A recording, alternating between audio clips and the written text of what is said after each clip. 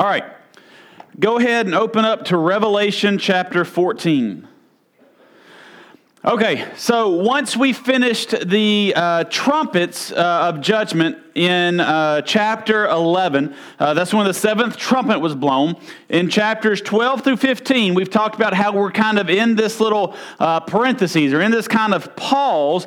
And in this kind of pause, we're seeing things from kind of a heavenly perspective. So we kind of had this timeline of the seals being broken, of the trumpets being blown, that we kind of have in chapters 12 through 15, this kind of section where we pull back. We've seen things kind of from a heavenly perspective. So in chapter 12, we saw the woman and the dragon, how the dragon tried to destroy the woman and the child, which was Christ. In 13, we saw the two beasts. We saw the rise of the Antichrist and the false prophet and their pursuit and trying to steal honor and glory from God, try to steal God's throne. And here in chapter 14, it's kind of we kind of close out this little parentheses. We kind of see, kind of from a heavenly perspective, the end of the end times. Kind of as we get towards the end of this tribulation period when Christ returns, this is what we're seeing here in chapter 14. So some of the stuff that we're looking at in chapter 14 will actually be fulfilled later, like chapters 19 and 20 and 21. But what we're seeing right now, kind of in this little parentheses, as we kind of step back from our kind of timeline of God pouring out his judgment, we kind of see a different perspective on Jesus' second coming. So what we'll do is just kind of go section by section. So let me go ahead and pray for us, and then we'll just start going. We'll start with the first 5 verses, but then we'll just kind of go step by step. So let's pray. Father God, we come before you now and thank you for this time. We thank you for your word. Father God, I thank you that though we might not know the exact details and though we might not know the when that this is going to happen, Father God, we ultimately know that you are in control. Father God, that you have already spelled out the end. And Father God, we know that you are, as always, victorious. And so therefore, we have victory in you. Father God, open up our hearts and our minds as we look at your truth. It's in Jesus' name we do pray. Amen. Okay, so let's start with verses 1 through 5 of Revelation, chapter 14. It says this: Then I looked, and behold, on Mount Zion stood the Lamb, and with him 144,000 who had his name on his father's name written on their foreheads. And I heard a voice from heaven like the roar of many waters and like the sound of loud thunder. The voice I heard was like the sound of harpists playing on their harps. And they were singing a new song before the throne and before the living creatures and before the elders. No one could learn the song except the 144,000 who had been redeemed from the earth. It is these who have not defiled themselves with women, for they are virgins. It is these who follow the Lamb wherever he goes. These have been redeemed from mankind as first fruits for God and the Lamb. And in their mouth no lie was found, for they are blameless. So let's kind of look at the different things that are mentioned in this section so we kind of get an idea of what is going on. The first thing that we see is he says, behold, on Mount Zion stood the Lamb. We know the Lamb is Christ, and on Mount Zion throughout Scripture is a reference to basically God's victory or being victorious in God. So Psalm chapter 2, verses 1 through 6 says this: Why do the nations rage and the peoples plot in vain?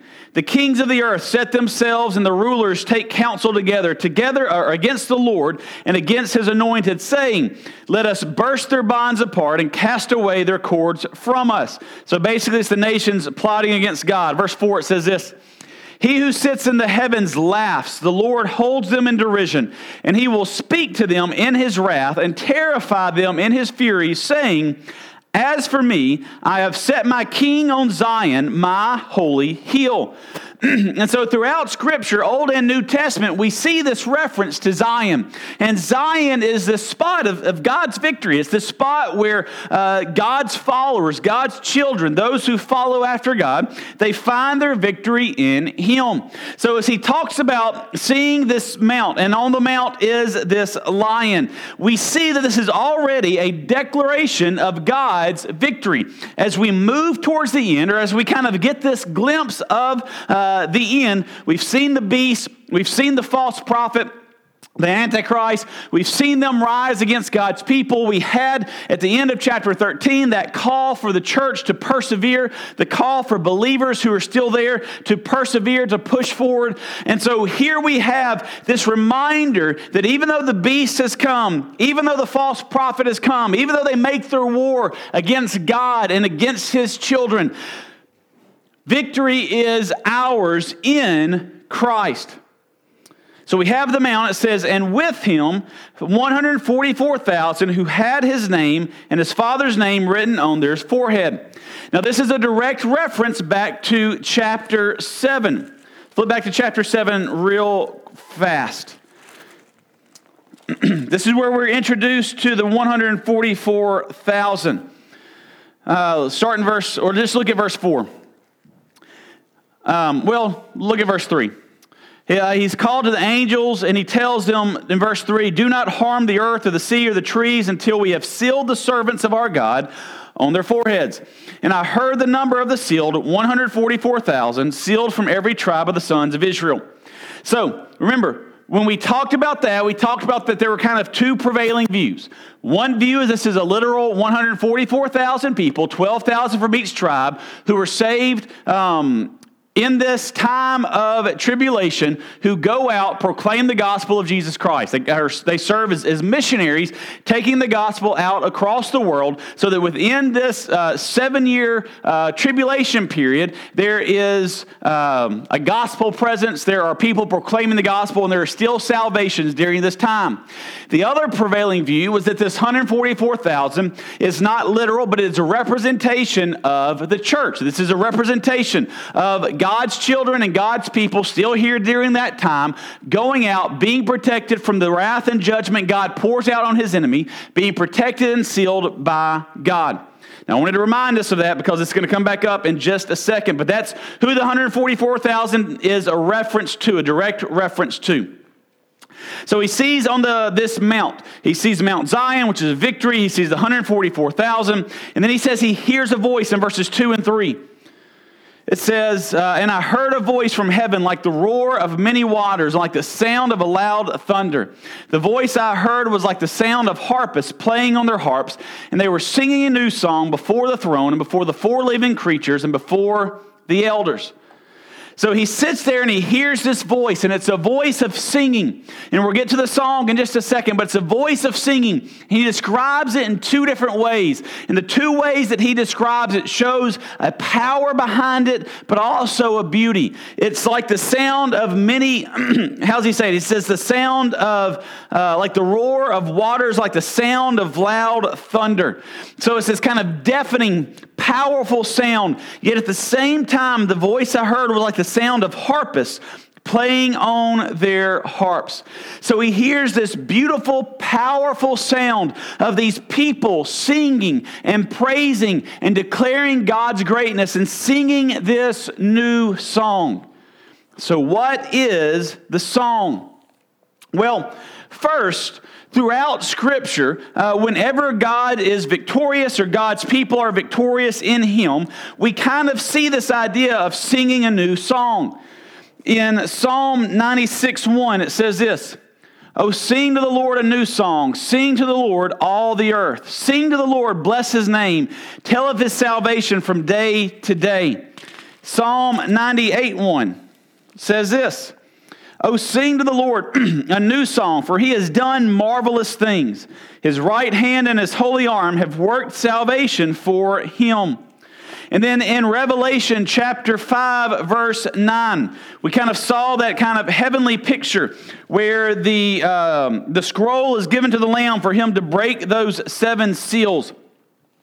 And in the verse 9 it says, and this is talking about the four living creatures and the 24 elders that surrounds the throne of God. And it says, they sang a new song, saying, worthy are you to take the scroll and to open its seals, for you were slain, and by your blood you ransomed your people from every tribe and language and people and nation.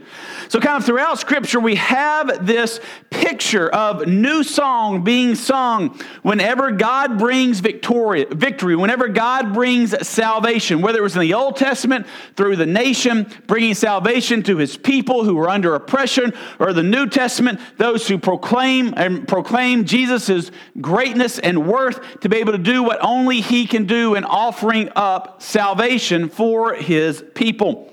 So the idea of this new song being sung is a common occurrence. It's a common theme throughout Scripture that whenever there is victory, which we have victory here because of Mount Zion, whenever there is victory, God's children, God's people sing out a song of praise for his greatness. Now, so who is singing the song? He goes on to tell us. He says, no one could learn that song except the 144,000 who had been redeemed from the earth. So, this is kind of where making your mind up on where you stand on the 144,000 comes in. Because if this is 144,000 Jewish believers who go out, then these 144,000 are kind of set aside as a special class that they are the only ones who know this song of praise to God. If this 144,000 is representative of all of God's redeemed, it's representative of the church, it's representative of those who have surrendered to Christ for salvation, then this is a declaration of praise from every believer or every Christian, which it says those who have been redeemed from the earth. So, once again, where you take your stance on that, but regardless, it doesn't change the overall theme of the picture here, which is victory in Christ. As we move closer to the end, we see this declaration of praise and honor and glory to Christ for what he has done and what he is about to do. And then it goes on to describe these people. And it says, it is these who have not defiled themselves with women, for they are virgins. It is these who follow the Lamb wherever he goes. They have been redeemed from mankind as first fruits from God and the Lamb. And in their mouth no lie was found, for they are blameless. So they are described in two ways. First, their purity. So once again, as I studied, there are those who say that these are literal 144,000 people who are virgins, and they are praised for their devotion to God in that. The only thing I want to say about that is really nowhere throughout Scripture do we see virginity praised in this sense outside of marriage and devotion to God. Nowhere is this presented. But throughout Scripture, we do see this. We do see purity illustrative of one's devotion to God. Think of throughout the Old Testament, there are several references of the nation of Israel when they turned to worship other gods, when they turned to worship idols. In the book of Hosea, God tells Hosea, go out and find a wife of whoredom and have children of whoredom, because the nation of Israel has played a whore in their relationship with him. I understand those are strong words. I looked it up. Those are the exact words that he uses, or the Scripture uses. But it's this declaration that when the people moved away from God, the way God illustrated it was adultery. The way God illustrated it was sexual immorality. That illustrated the people's rejection of God and turning to another god or another false god to follow. In fact, in James 4:4, it says this, you adulterous people, do you not know that friendship with the world is enmity or hostility with God? Therefore, whoever wishes to be a friend of the world makes himself an enemy of God. So even James uses that same picture, that same language. You adulterous people, you would turn your back on God in this illustration of purity in chasing something less than him. So this idea of they being virgins I believe, is more a reference of their purity and staying devoted to Christ in the midst of this time, in the midst of this time of tribulation, in the midst of this, the beast and the second beast, the Antichrist and the false prophet, making war against God's people. That this is more of a reference of their purity in following Christ. And I think that that's carried on in their devotion that we see next. Because it says, it is these who have not, in verse 4, it is these who have not defiled themselves with women, for they are virgins. It is these who follow the Lamb wherever he goes. They have been redeemed from mankind as first fruits from God and from the Lamb. And in their mouth is no lie was found, for they are blameless. So once again, this is a picture of those who have devoted themselves to Christ. They follow the Lamb wherever he goes. Their lifestyles backing this up. So in the midst of this war where the Antichrist makes war against God and his children, where the Antichrist makes war, whether you believe it's the church that is still here, or whether you believe the church is gone, and these are all new converts, as the Antichrist makes war against whoever it is that is following God, it is this picture that they have stayed devoted. They have stayed faithful. And we see that theme continue to run through this chapter. And so we start off these first 5 verses declaring God's greatness and talking about his victory that he is bringing. And for those who have stayed devoted to him, for those who have stayed faithful to him, they are victorious along with Christ as we move through the end. All right, so next we have these 3 angels bringing these messages to kind of creation. So let's start off, let's look at verses 6 and 7. It says this. It says, "Then I saw another angel flying directly overhead with an eternal gospel to proclaim to those who dwell on earth, to every nation and tribe and language and people. And he said with a loud voice, 'Fear God and give him glory, because the hour of his judgment has come, and worship him who made heaven and earth, the sea and the springs of water.'" The first angel that comes forth, the first angel is this declaration of the gospel. And I think it's telling, and I think it's incredibly neat, to be honest with you, that whenever we see pictures of God's wrath and God's judgment in Scripture, we always see alongside of that pictures of God's grace. I'm telling you, go in the Old Testament and read through the book of Judges, read through the stories where Israel is kind of through Isaiah and Jeremiah, where the people have turned their back on God and they begin to worship other gods. And God says, look, because of your sin, I'm going to do this to you. I'm going to do this to you. I'm going to do this to you. I'm going to discipline you. And these people are going to come and take you over. And these people are going to attack you. And this is going to happen because of your sin. It is always followed up with, but I will leave a remnant, or but I will draw you back, or but at the end of this time, I will bring you back home. And there's always this declaration, this proclamation of God's faithfulness, of God's grace. Even in the midst of his judgment, there is still, in his discipline, there is still God's grace in the midst of that. So we've talked about how this is moving us to the end. And once we get to the end, it doesn't mean that God's patience is no longer existent, but it means that we come to this spot where judgment is complete, where consummation or the fulfillment of the promises that God has made through Christ are all made complete. And there comes a time where the door of salvation closes. And before we get to that time, even here at the end, there's this idea that the gospel will be proclaimed. This angel, it says, is flying, and he carries with him the eternal gospel to proclaim to those who dwell on the earth, every nation, tribe, language, and people. The eternal gospel is just that. It's the gospel that is existed from eternity past, and the fact that this was always God's plan. It's the gospel that exists for eternity, and the fact that Jesus Christ will always sit on the throne as the Lamb who was slain and risen again. And our salvation is eternal through Christ, through this gospel.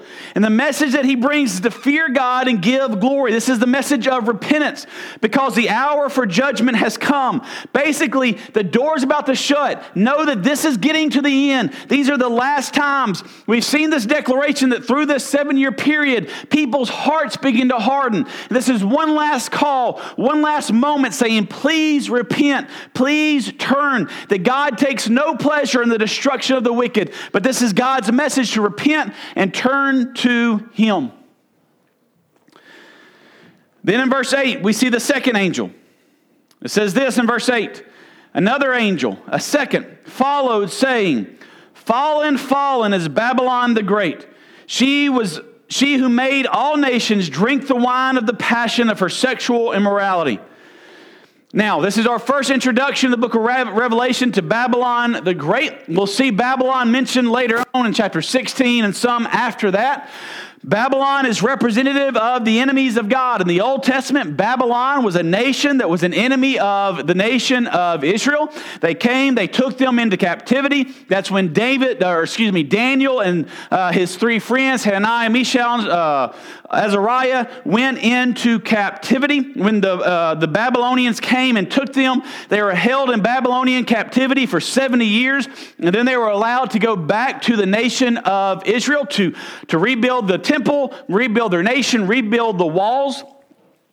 And so Babylon was seen as this enemy to Israel. And so here in Revelation, we have Babylon again. Once again, not the physical nation of Babylon, which is no longer in existence, but this is a picture, or this is a representation of God's enemies, of those who are enemies against God's people. And we see how, well, she's later described in chapter 16 as a prostitute, or this nation is described as a prostitute, because what they do, or what the nation does, what the enemies of God do, is they strive to draw people away from God because of what he says here, she who made all the nations drink the wine of the passion of her sexual immorality. And this kind of plays back into verse 4, where it talks about those of the 144,000 who have not defiled themselves with women. Kind of plays into this idea of their purity once again. Once again, not the physical people, but this the idea of staying consistent and staying faithful to God. So the first angel brought this message of the gospel, this message of grace. The second angel declares to the enemies of God, judgment is coming. Your fall is coming. The end of your time, the end of your reign, the end of your freedom to go and make war against God's people. That time is coming to an end. You are about to fall.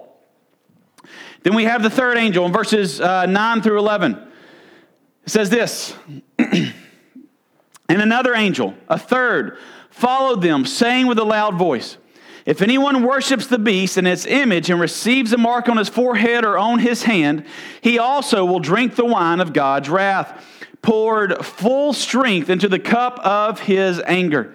And he will be tormented with fire and sulfur in the presence of the holy angels and in the presence of the Lamb. And the smoke of their torment goes up forever and ever, and they have no rest day or night. These worshipers of the beast and its image who worship, and whoever receives the mark of its name. So last week we saw that mark, that's the mark of the beast, the 666, that it says that you receive in your right hand or your forehead, and you won't be able to do any kind of business or make a sale or even go and buy food unless you have this mark. So last week we saw there was this warning, do not receive the mark. And here we see this picture of God's eternal judgment against those who have sided with the beast, who have sided with the Antichrist, who have sided with Satan. And the judgment that we see here, let's just look at a couple of things that he says. In verse 9, or in verse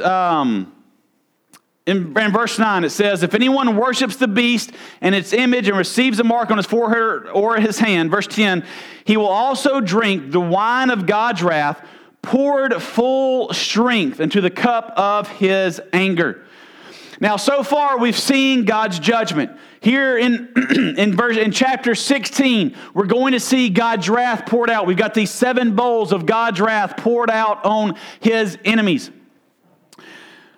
And yet here it tells us that he will drink the full strength of God's wrath. Now, as much as we've seen the bad things happen so far, with the seals being broken, the trumpets being blown, these bowls that we'll see here in a little bit in the next couple of weeks being poured out on on God's enemies, This idea of the full strength of God's wrath. This is the idea of eternal punishment. This is the idea of eternal judgment. This is the idea of hell. This is not God's wrath in the fact of the locusts and the sicknesses and everything else that we've seen so far. This is the fullness of God's wrath, God's judgment, which is seen in eternal punishment of hell. And we can see that because of some of the other language that he uses. Look in rest of verse 10. It says, poured full strength into the cup of his anger. He will be tormented with fire and sulfur in the presence of the holy angels and the presence of the Lamb. That picture of fire and sulfur. We've seen that Jesus often, when he talks about those being cast into the lake of fire, or those cast into the darkness, where there is fire, where there is the torment, where there is the weeping and gnashing of teeth. And then in verse 11 it says, and the smoke of their torment goes up forever and ever. The smoke of their torment, their punishment, their judgment lasts forever. The scariest thing about hell is not the intensity of the judgment, which is intense, which is more than we could ever imagine, which is more than we could ever think of or somebody could come up with. But it's the idea that it is forever and ever. There is no end. Just as heaven is so brilliant and beautiful because there is no end, hell is equally terrifying because there is no end. And this is God's judgment poured out on those who have rejected Jesus, who have rejected God, and sided themselves wholly and completely with the Antichrist, taking on that mark, worshiping him as this false God and as this false Messiah, as we saw last week. So we have these three angels coming, one declaring God's gospel, one declaring this is your last chance, repent, and the other two declaring if you have not repented, this is what is coming your direction. Then in verses 12 and 13 it says this, here is a call for the endurance of the saints, those who keep the commandments of God and their faith in Jesus. So once again, just as we saw last week, there's this reminder of endurance. And we'll kind of go back over this in a second. And it says, and I heard a voice from heaven saying, write this, blessed are the dead who die in the Lord from now on. Blessed indeed, says the Spirit, that they may rest from their labors, for their deeds follow them. We've talked about how this end time, once again, whether you believe it's the church that is here, whether you believe these are new converts, that this is not going to be an easy time for those who believe in Jesus Christ that are on the earth at this time. The enemy will make war against God's people. And though God protects his people from this judgment, from this wrath that is poured out, the people who are suffering it will see God's people, and their hearts will become hardened, and they will grow hostile towards God, and they will grow hostile towards God's people. And so we see this we see this picture. We see this call once again for endurance. We see this call to stand firm. We see this call to say, look, you've endured, you stood firm. If you die now, if you are martyred now, if you die for your faith now, that is a blessing because you have stood firm, you have been faithful, and what you have is your reward in Christ. What you have is your reward for eternity. But it is once again a call for endurance, a call for those who know Christ to stand firm no matter what comes your way, to stand firm no matter what is happening. And it is also a reminder that, look, the end is coming, and the end is a time of judgment, and the end is a time when the wicked are punished. The end is a time when sin is punished. The end is a time when your faith is made complete. So persevere because the end is almost here. Persevere because the end is almost, Jesus Christ is about to come back. Persevere, keep strong, stay focused because it's almost over. Time is almost up. So after we have these three angels, then we have this picture of two different harvests. And so before we read this, flip over to Matthew chapter 13, if you will. I didn't have Matthew 13 marked. Okay. Matthew 13, I want us to look at verses 24 through 30 because I think it kind of helps us kind of get a picture of what is going on and kind of keeps in mind that this idea of harvest is one that Jesus has talked about. So in Matthew 13, 24 through 30, Jesus gives a parable of the weeds, and it goes like this. It says, he put another parable before them, saying, the kingdom of heaven may be compared to a man who sowed good seed in his field. So that would be the gospel that is being proclaimed and sown out into the field. But while his men were sleeping, his enemy came and sowed weeds among the wheat and went away. So when the plants came up and bore grain, then the weeds appeared also. And the servants of the master of the house came and said to him, Master, did you not sow good seed in your field? How then does it have weeds? And he said to them, an enemy has done this. So the servants said to him, then do you want us to go and gather them? But he said, no, lest in gathering the weeds, you root up the wheat along with them. So that'll be kind of the time we're in now. In our world, even in the church, you have the good seed that has gone out. You have the wheat. Those are those who are believers who have grown up. But also in the mix of that, we have false religion. We have false believers. We have those who have rejected Christ. We have the weeds scattered among with the wheat. Verse 30. Let them both grow together until the harvest. And at harvest time I will tell the reapers, gather the weeds first and bind them in bundles to be burned, but gather the wheat into my barn. So Jesus said there's going to come a time of harvest. And at this time of harvest, it will be a time of rejoicing when the wheat is taken up and brought into the barn. But it will also be a time of judgment when the weeds are taken up and they are thrown into the fire and God's judgment is presented. And here in these last few verses 14 through 20, we have this harvest pictured. We have this harvest where Christ comes back at the second coming and he draws to himself all believers. And we have at the same time this harvest of the grapes of God's wrath that is poured out on his enemies. So let's just start off verses 14 through 16. It says this, then I looked and behold a white cloud, and seated on the cloud, one like a son of man with a golden crown on his head and a sharp sickle in his hand. And another angel came out of the temple, calling with a loud voice to him who sat on the cloud, put in your sickle and reap, for the hour to reap has come, for the harvest of the earth is fully ripe. So he who sat on the cloud swung his sickle across the earth, and the earth was reaped. So we have this picture of Christ coming down on this white cloud. The white cloud, the one who looks like the Son of Man with a golden crown on his head and a sickle in his hand. This is Christ. And this is the second coming of Christ when Christ comes to gather all of his children, destroy his enemies, and establish his kingdom here on the earth. He comes down and this messenger angel delivers the message that says, put in your sickle and reap. For the hour to reap has come, for the harvest of the earth is fully ripe. Fully ripe. This is time. This is the end. This is when all those who are going to accept Christ have accepted Christ. This is when the war is going to be over. This is when Jesus gathers all those to him to protect, to save, to fulfill their faith fully and completely. Once again, if you believe the rapture happens at the beginning of the 7 years, this is when the 144,000 and those who have been saved through their proclamation would be gathered up to Christ to meet him in the air when he comes at his second coming. If you do not believe, if you believe this is the rapture happens at the end of the 7 years, this is when this happens. So we have this second coming of Christ. We have this coming where Christ comes, where he sets to gather his children to himself, where he brings victory and he destroys his enemies.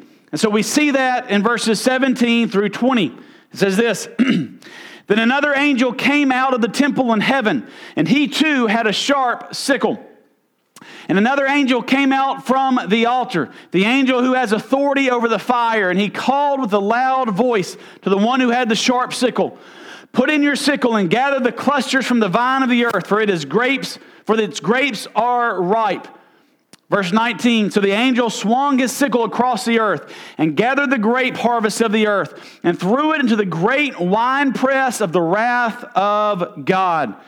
The winepress was trodden outside the city, and blood flowed from the winepress as high as the horse's bridle for 1,600 stadia, or about 184 miles. This last picture where these grapes are gathered up into the winepress of God's wrath, for the wrath of God. This is this picture of this final battle where the blood rises to the horse's bridle. Is this picture of this battle of Armageddon, this last battle between the armies of Satan, the Antichrist, and all those who have taken the mark to follow him, and against Jesus Christ returning and his people. And it'll be a great battle where Jesus is victorious, where Jesus' wrath, God's wrath, is poured out on his enemies. They are destroyed, and Jesus takes the victory. And so here we see this picture of the end when Jesus Christ comes, and we have this picture of the harvest where he gathers to himself his children, and he sends out his wrath and destruction towards his enemies. And this final battle is done. This final battle that has been declared has been won, and has been won by Jesus Christ. And so as we kind of pull back and get this picture of the end, it is a picture of victory in Christ. It is a picture of victory when Jesus Christ comes back at that second coming to draw his people and to bring final judgment against his enemies.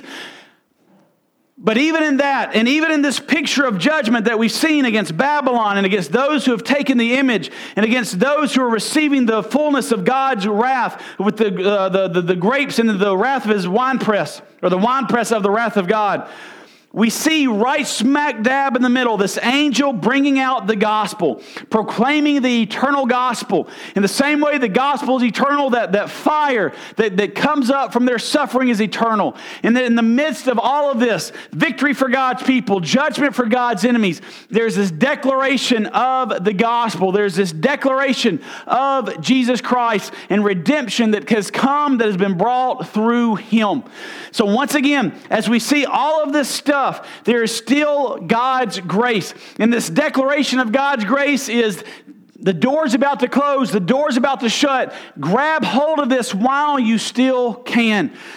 And once again, we have no idea when the end time is going to be. It could start tomorrow, it could start in 1,000 years. But we are still given the same declaration, the same proclamation to take the gospel, to take it out, to proclaim it to people. Because the God who wants people saved at the end is the same God who wants people saved right now. And God has chosen in his grace to use us as his people to take his gospel out to the world. So let us be about taking God's gospel out, that we might see others come to know him, so they don't have to face this horrible wrath, this horrible judgment that is to come, whether it's through the end times or whether it's through death and not knowing him. Let us pray that God uses us to take the gospel out to see people saved. Let me pray to close us out. Father God, we come before you now and thank you for this time that you've given us. Father God, we thank you for your gospel that you have given us. We thank you for the eternal nature of it. We thank you for the victory that is inherent in it. And Father God, we thank you that you have saved us. Father God, I pray that as we read stories like this in Scripture, these stories of victory, God, yes, may we get excited. Yes, may we be thankful. Yes, may we praise you and worship you for what is to come. But Father God, may we never lose sight, God, that once the end is here and once that final victory is won, for us it is great. But for those who don't know you, Father God, it is an eternity of sadness. And Father God, much more than sadness. Father God, let us have the same heart you have that takes no pleasure in the destruction of the wicked. And Father God, burden our hearts, God, to pray for, to invite, to share the gospel, Lord, with those that we know who do not know you. Father God, let us be a church that doesn't just gather up and wait, but let us be a church that goes out, for the harvest is ready. You just want workers to go out and to work in your harvest fields. Father God, before the final harvest is here, God, let us turn as much weeds into wheat through you, through your gospel, through your saving power, Father God, as we possibly can. We love you and we thank you. It's in Jesus' name we do pray. Amen.